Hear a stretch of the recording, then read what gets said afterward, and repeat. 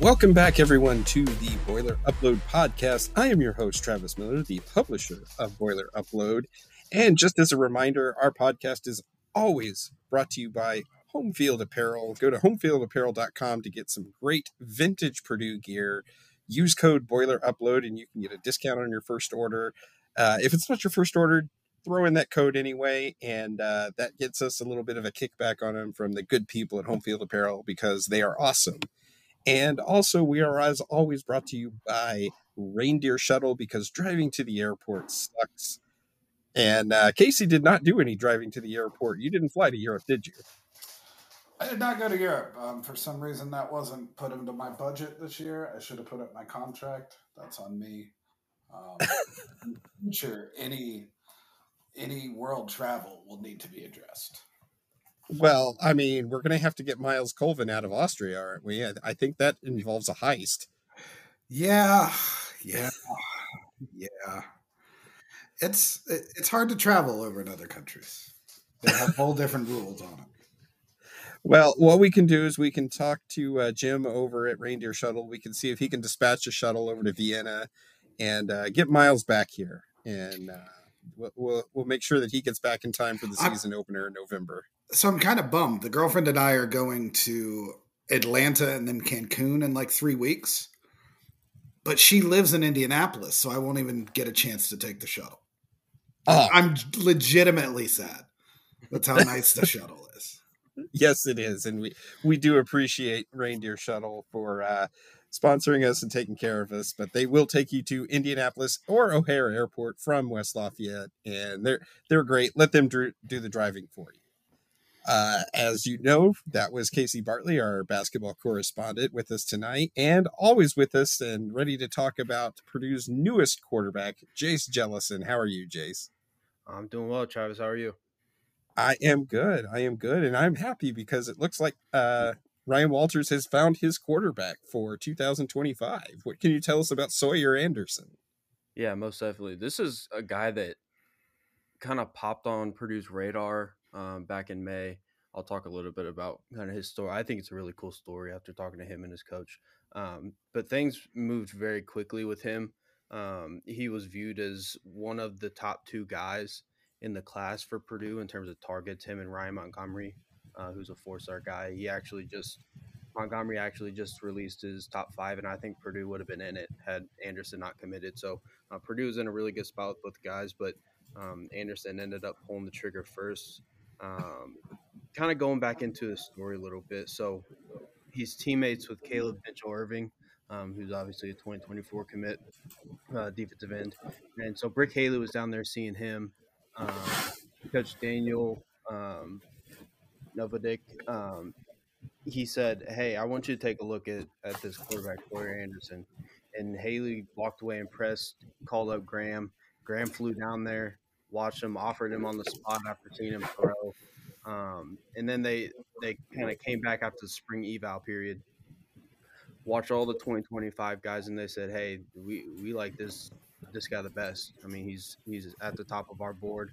I haven't confirmed this story, but I'd have to assume that Ryan Montgomery was in the same boat as well, because they both visited the same week at the end of July. And I mean, talking to Sawyer Anderson, he was blown away by Purdue. I don't think he knew a whole lot about the program or the direction that it was going, but he was very impressed. He just kind of fell in love with it, and from the minute he stepped off campus, he knew that he was going to be going back there. So obviously committed earlier today by the time we're recording this. And I mean, every class you're going to want to get a top-tier quarterback, your guy, and for Purdue to knock that off the list already in 2025 is a pretty big deal. Yeah, I was looking at his stats here, and I know he plays for a small parochial school down in Texas, but he's won 2 state championships with them. He's got a 24-2 record as a starter, 6,000 yards passing, 69 touchdowns, just 10 interceptions. And this is a kid that started as a high school freshman, which, small school, small class, whatever, that's still pretty impressive to be putting up those numbers when you start as a true freshman. Can I just give a warning right now? As a site, we're allowed to compare him to Drew Brees twice in the next 2 years. And once that quota is used, we're not using it again. I know. I'd have to disagree. I think we can use it Twice. Okay, once. Less is fine. because once he gets on campus, people are going to start throwing it out left and right, especially if he comes in and plays well. I would be thrilled. I feel like there's a little erasure of Drew Brees on Purdue because I think Brees threw like 20 interceptions a year during the good times. So I'm glad to see he's only 10 interceptions in 2 years. Well, that's because Brees was having games where he was throwing 70 and 80 times a game, too. That will do it, yeah. Also, the defenses were always awesome. I mean, the famous Ohio State game, he threw for 455 yards but had 4 interceptions. Yeah, no, he threw like Carson Wentz level interceptions at times.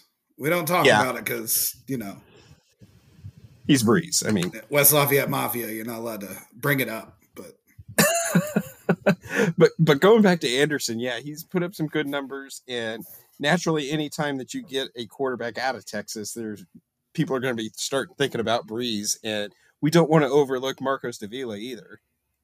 Yeah, and I mean, the last 3 classes, including 2023, if you include Hudson Card and all the transfers, Purdue's got 3 quarterbacks all from Texas in the last 3 years with Hudson. Obviously, Marcos Davila, like you said, and Sawyer Anderson. I mean, it really doesn't come as any surprise with Graham Harrell and Seth Dagey both being.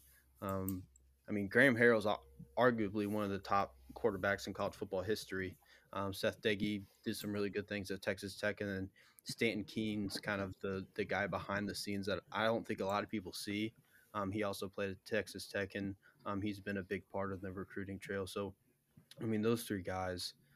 They're killing it in the state of Texas, obviously getting a 4-star Hudson Card, who they thought was the best quarterback in the portal, and now Sawyer Anderson, who I think could have blown up had Purdue not gotten him this soon.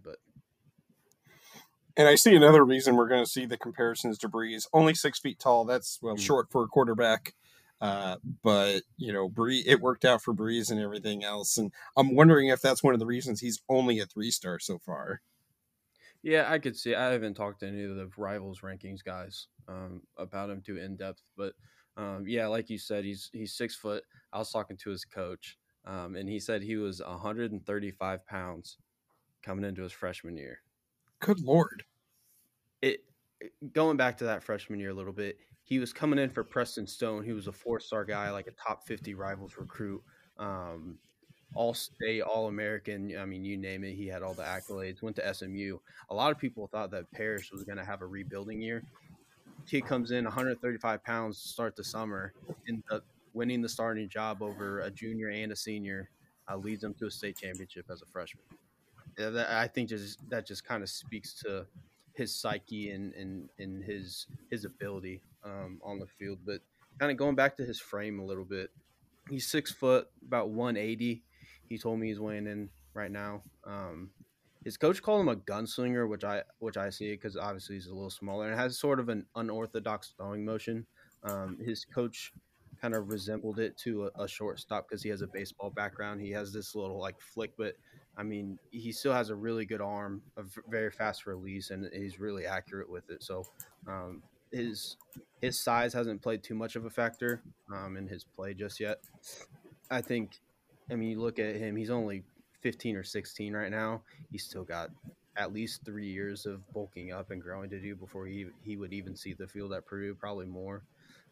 So I don't think that his size will be much of an issue because we've seen. I'm not comparing him because we've seen the likes of Johnny Manziel and Baker Mayfield and Kyler Murray and Caleb Williams most recently, smaller quarterbacks that have gotten the job done at the college level.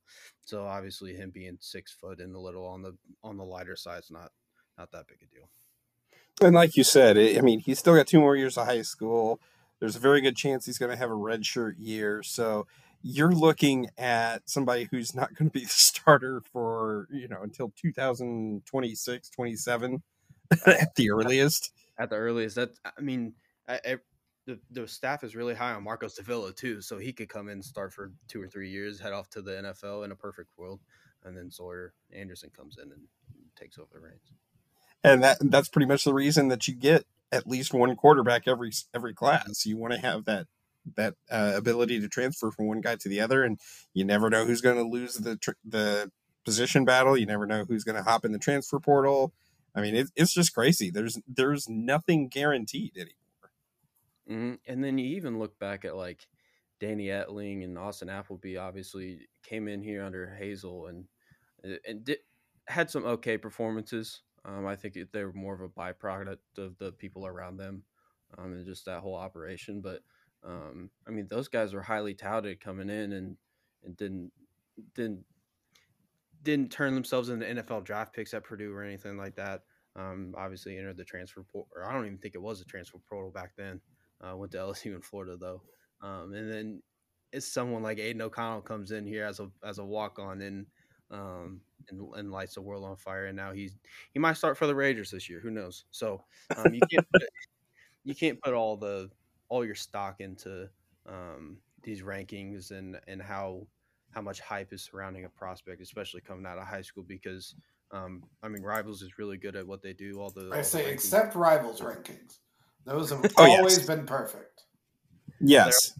They're always. I mean, they're great at what they do, but you're never going to hit 100% of the time. So.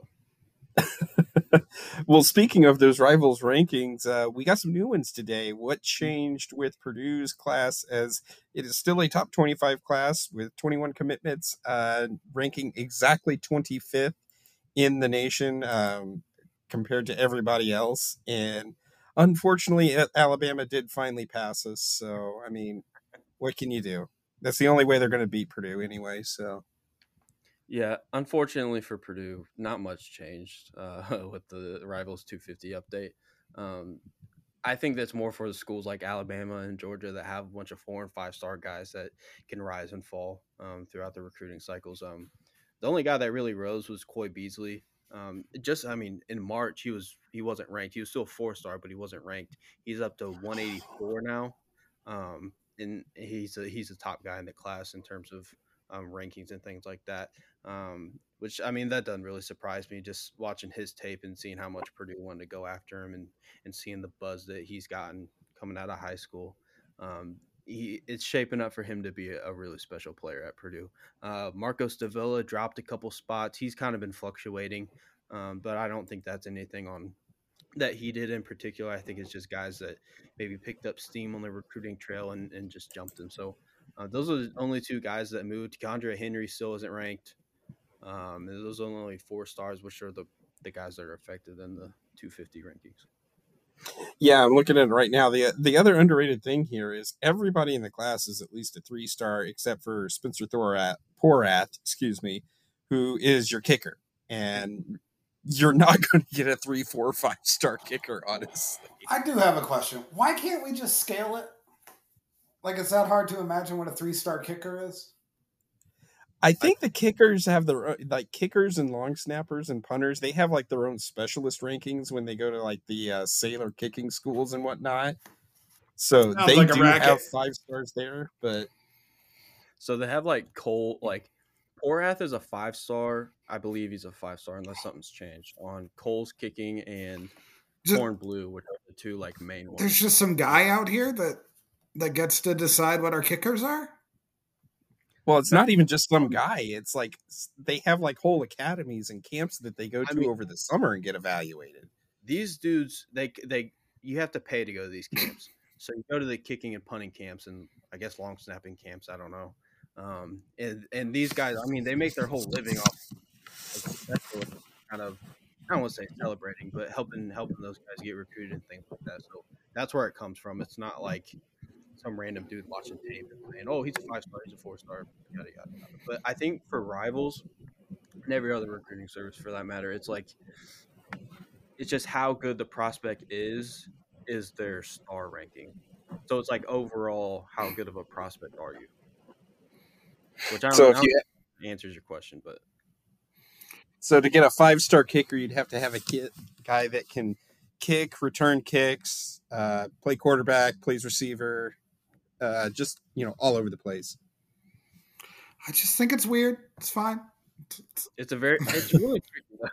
It's really tricky. It's fine. He sounds awesome. It's going to be great.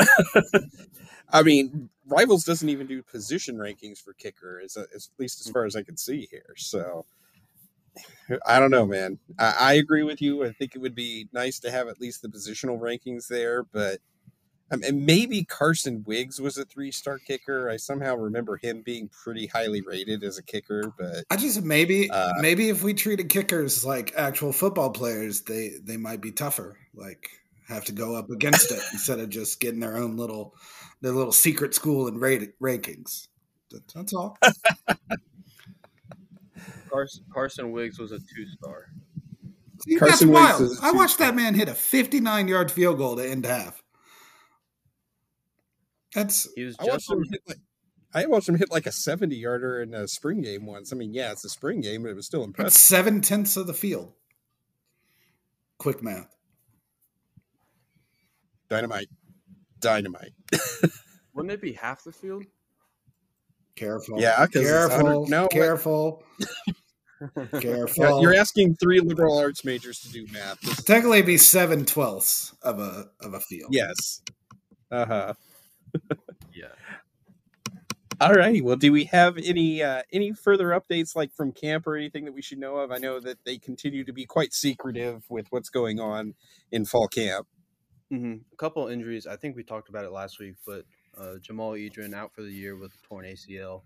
Josh Kaltenberger, who's getting first team snaps at center, he got carted off last week. We were outside, so we couldn't really tell like what the injury was. They brought out an air cast, put on his leg and everything. Coach Walters today said that he got quote unquote dinged up, but that he'll be fine. So he didn't give a timeline for when he could return, but I think he narrowly escaped a very serious injury. So, and then Deion Burks has been out. Salim Turner Muhammad has been out. A couple other guys, freshmen and walk-ons and what have you. But Walters wasn't really concerned with any of those injuries. He said that they're mostly soft tissue things and that he has no qualms about them being back for the season opener. So, didn't Burks make that the athletics freaks list or whatever this week? I do not know. Have you guys ever met someone with a qualm? I hear a lot of people that don't have any. I hope I use that word right. You used it right. I'm just saying you never hear anyone say, I've got qualms about that guy. Yeah, this is true. I'm trying to spice up the lingo, Casey. I'm here. I think we need to spice it up, and I think we need to start having qualms. We should go through the dictionary and find 5 each podcast that we can do. All right. Well, speaking of qualms, we'll shift over to Europe, where qualms are in metric, and talk about some. That is a transition. I didn't even think you were going to attempt to tie it up. I just thought you were going to say qualms a bunch. No. I am a professional at this. Purdue went and played at the Isle of Qualms. Well, I think they visited the 16th century battlefield in Qualms, France, and all right. Now the transition has gone too long, but it's time to talk about Purdue basketball. And the team was over in Europe, and sounds like they had a successful trip, even if there were a couple of minor injuries that came out of it. How are things looking, Casey? Yeah, I don't know if you would qualify, because I think the number one thing you would say is you don't want any injuries. And I'm not entirely sure what Camden Heide was going for. It was clearly a dunk. I've never seen anyone miss their legs and feet so much coming down. It didn't look like he got hit. He just jumped really high from the side and just landed straight on his back. So that left him out of the fourth and final game, which was against, I would say, the first and the second. The first and the last game were by far the best competition. It was like BK Bruno or whatever in the fourth game. And they definitely had the best length that Purdue saw and probably overall athleticism. The first game probably had a team with the best offense and playmaking. But yeah, Heide gets hurt. Morton went to Europe hurt, never got to see him get on the floor. And then Miles Colvin missed the last game because of some kind of passport issue. So there was definitely some things that Purdue probably would have liked to get more out of, but Purdue did win 4 games. I think the big revelation is how good the big guys around Zach Edey can be. The 2 guys that stand out, obviously Trey Kaufman-Renn, who had 24 points in the last game, combining for 40 points with Caleb Furst, who had 16. I personally find Caleb Furst the most fascinating player on this Purdue team. I think we've all talked at times throughout the season how it feels like he was a little underused just for how good it can be on the defensive end. But I really think in this Europe trip, he showed that just his ability to really move and get into his role, his quickness as a big and ability to finish at the rim is something that Braden Smith looked really comfortable using in the intra-squad scrimmage, and it carried over into Europe. And that is another way to really create space for an offense when you have a big who is capable of just carving up the middle of the floor, drawing attention, and or just getting dunks. And I really think that getting that chemistry and having that weapon opposite of Zach Edey, or if Zach Edey is not on the floor, I think that is definitely a big development going into the season. Absolutely, because I loved when whenever he got in a game, he seemed to just make some good things happen. And honestly, I felt when he was on the floor early in the second half of the Fairleigh Dickinson game, that was the best Purdue played all night. And so, like you said, that's kind of where the feeling that he was a little bit underused comes from. And well, he is a former top 50 recruit, now entering his 3rd year. If not for Zach Edey, he would be starting very likely. Yeah, and if not for Miles Colvin, he'd be the best athlete on the team. He was the best athlete on the team last year. I think really early in the season, he took that starting role when Mason Gillis got hurt. And during that stretch, Purdue played their best basketball. I don't think that's a total coincidence. His jump shot has never truly been what you would like it to be if he's a floor spacer.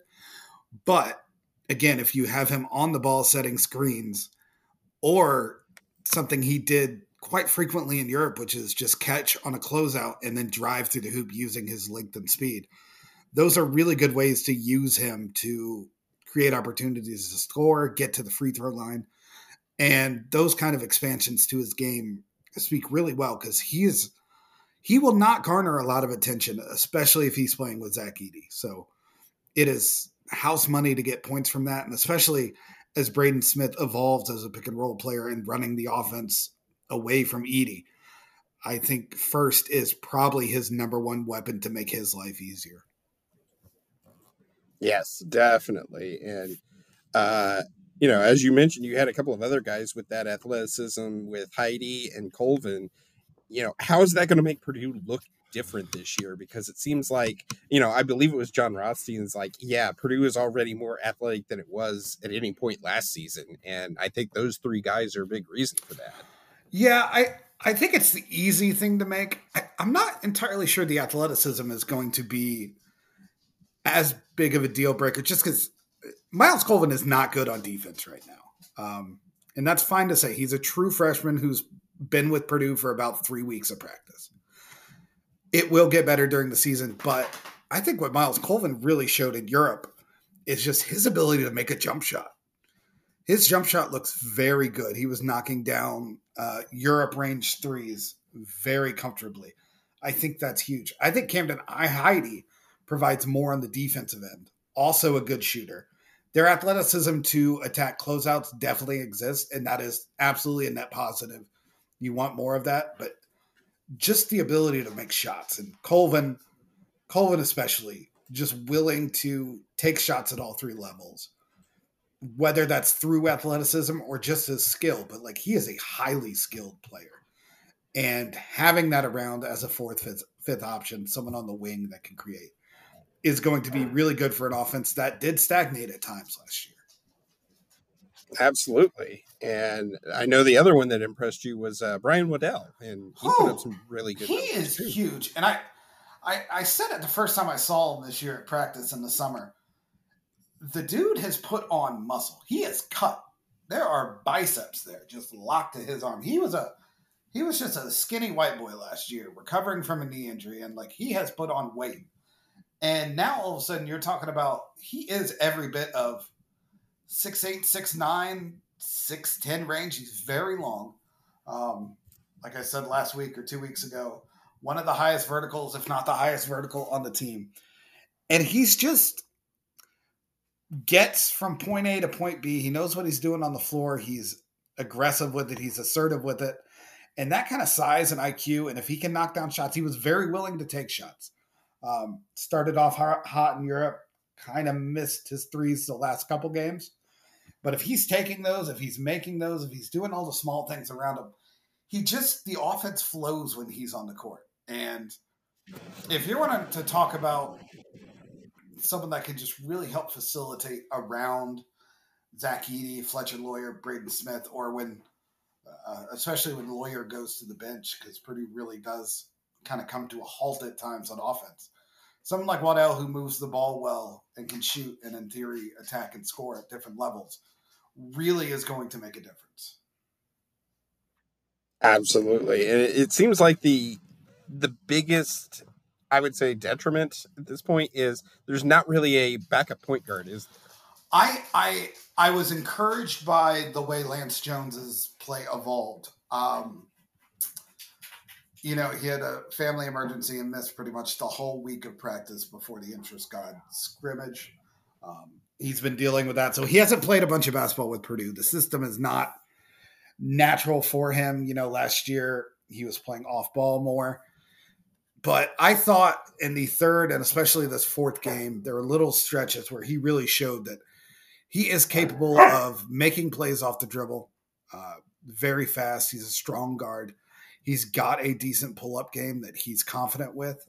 Needs to be a little more efficient than his last season, obviously. But he is someone that, as he gets more comfortable, he can definitely – he's not a true point guard. I was talking to Raphael Davis about this a little bit. He's not a true point guard. But, again, you can kind of get away with that in Painter's system, and he can do just enough of the other things that I do think he will be an option for 2, 3, 4-minute stretches running the offense. And I was encouraged by it. He got a layup, a pull-up jumper, and an assist to Trey Kaufman-Renn within like 3 minutes. And just little playmaking like that is going to go a long way. In the 6 to 10 minutes, Smith will be on the bench. Okay, so now that we've seen this team for 4 games without Edey, and obviously we know what we're going to get with Edey, what is the biggest difference, do you think, between last year's team, which was obviously very, very good, and this year's team, which a lot of people are saying it's better? I think it's better. I think there's 2 reasons why this is both an alarming and not alarming thing to say. I don't think they're terribly different. This is a team that won the Big Ten by 3 games last year. They rolled through and was ranked number 1 for 7 weeks. It was a good basketball team last year. Is this team... It still has a little bit of the problem. Braden Smith is still a high turnover, high variance point guard. He is small. He will get into trouble by dribbling into lanes and getting up in the air, and his size kind of makes it hard for him to get rid of the ball at times. Fletcher Lawyer is still not an A-plus athlete or shooter. He does everything else better than you think, but he's not quite as good of a shooter as you would think. And then around them, there are a lot of guys that are tweener shooters and scorers, and that's going to be what Miles Colvin hopefully can add, what Lance Jones can add, what Camden Heide can add. Just a little more consistent shot making around Zach Edey will be the difference between an A- squad last year and an A+ top 4 program, I think. And then I think the thing with Europe, Purdue's, they've got to tighten up on defense. They've got to be a little more physical, and they've got to be a little more locked in 1 through 5. But, I mean, it's still you're looking at a team that their basement is going to be better than Yeah. all but 10 teams in the nation. And that is literally just having Zach Edey on the floor. Right. I mean, we're going to have Edey. Edey played about 32 minutes a game last year. I think it. Yeah. I mean, this you return the National Player of the Year. You've got all these pieces around him. It's going to be one heck of a team, regardless. So, I'm just curious to see how things will be different. And I like what you mentioned with the shooting, because I think if you can put two shooters out there, there's going to be open looks. There's going to be more spacing, and that's going to give them a different look just by having those two shooters. Yeah, and I've gone through most of this without really mentioning Trey Kaufman-Renn, and I think that's where a lot of people go to just because of how many points he put up in Europe. And that's definitely something he's capable of. Like, if he gets space inside, he's going to make it. I thought he looked more tenacious on offense. I thought he looked really good. It's still going to be seen how well he can operate as a 4, if that's Purdue's answer or not. Because you still have Mason Gillis there, who's not capable of playing the 5. And then you still have Caleb First there, who's probably Purdue's best offense defensively for sure. So it will be a net positive if Trey can play productive 4 and boost the offense. But I will be curious to see if that's actually true, or if he does just remain, the best backup center in college. All right. Well, do you have any final thoughts before we wrap this up? No. Final little dead period for basketball coming up. Football gets started soon, obviously, and then we are just a little over a month away from the exhibition game down in Arkansas. That's right. We do have the game against Arkansas this year. I'd forgotten that they threw that exhibition together. So is that taking the place of secret scrimmage? I don't know. It's not secret. I as far as I know, teams are still allowed to have their secret scrimmage, so I would imagine there would still be one. But okay, we'll see. Man, that'd be a great regular season game, to be honest. I mean, Purdue already added Alabama and Toronto, and Arizona and Indy. Yeah, I don't think they need to put any more blue bloods or big programs on the schedule. Yeah, it'll be nice. It'll be nice to see. And, Jace, do you have any final thoughts before we head out? Armad Branch and Christian G-Love days until Purdue football. Armad Branch and Christian G-Love. Is it G-Love or G-Love? I think it's G-Love. All right. Well, and that was as of today, so tomorrow will be a little bit different too. So the days do tick down. That they do. And as Casey said, we're just a little over 2 weeks from football and getting ready to see the Ryan Walters era start. So we do thank you for following us, for subscribing to us, for listening. We'd like to say a big welcome to our new subscribers we picked up this weekend. I know we had a good site deal there, so welcome aboard. We're happy to have you. So for Jace and for Casey, and you know what, I'll even say it for Kyle, even though he's not here, I am Travis Miller of Boiler Upload, and Boiler Up.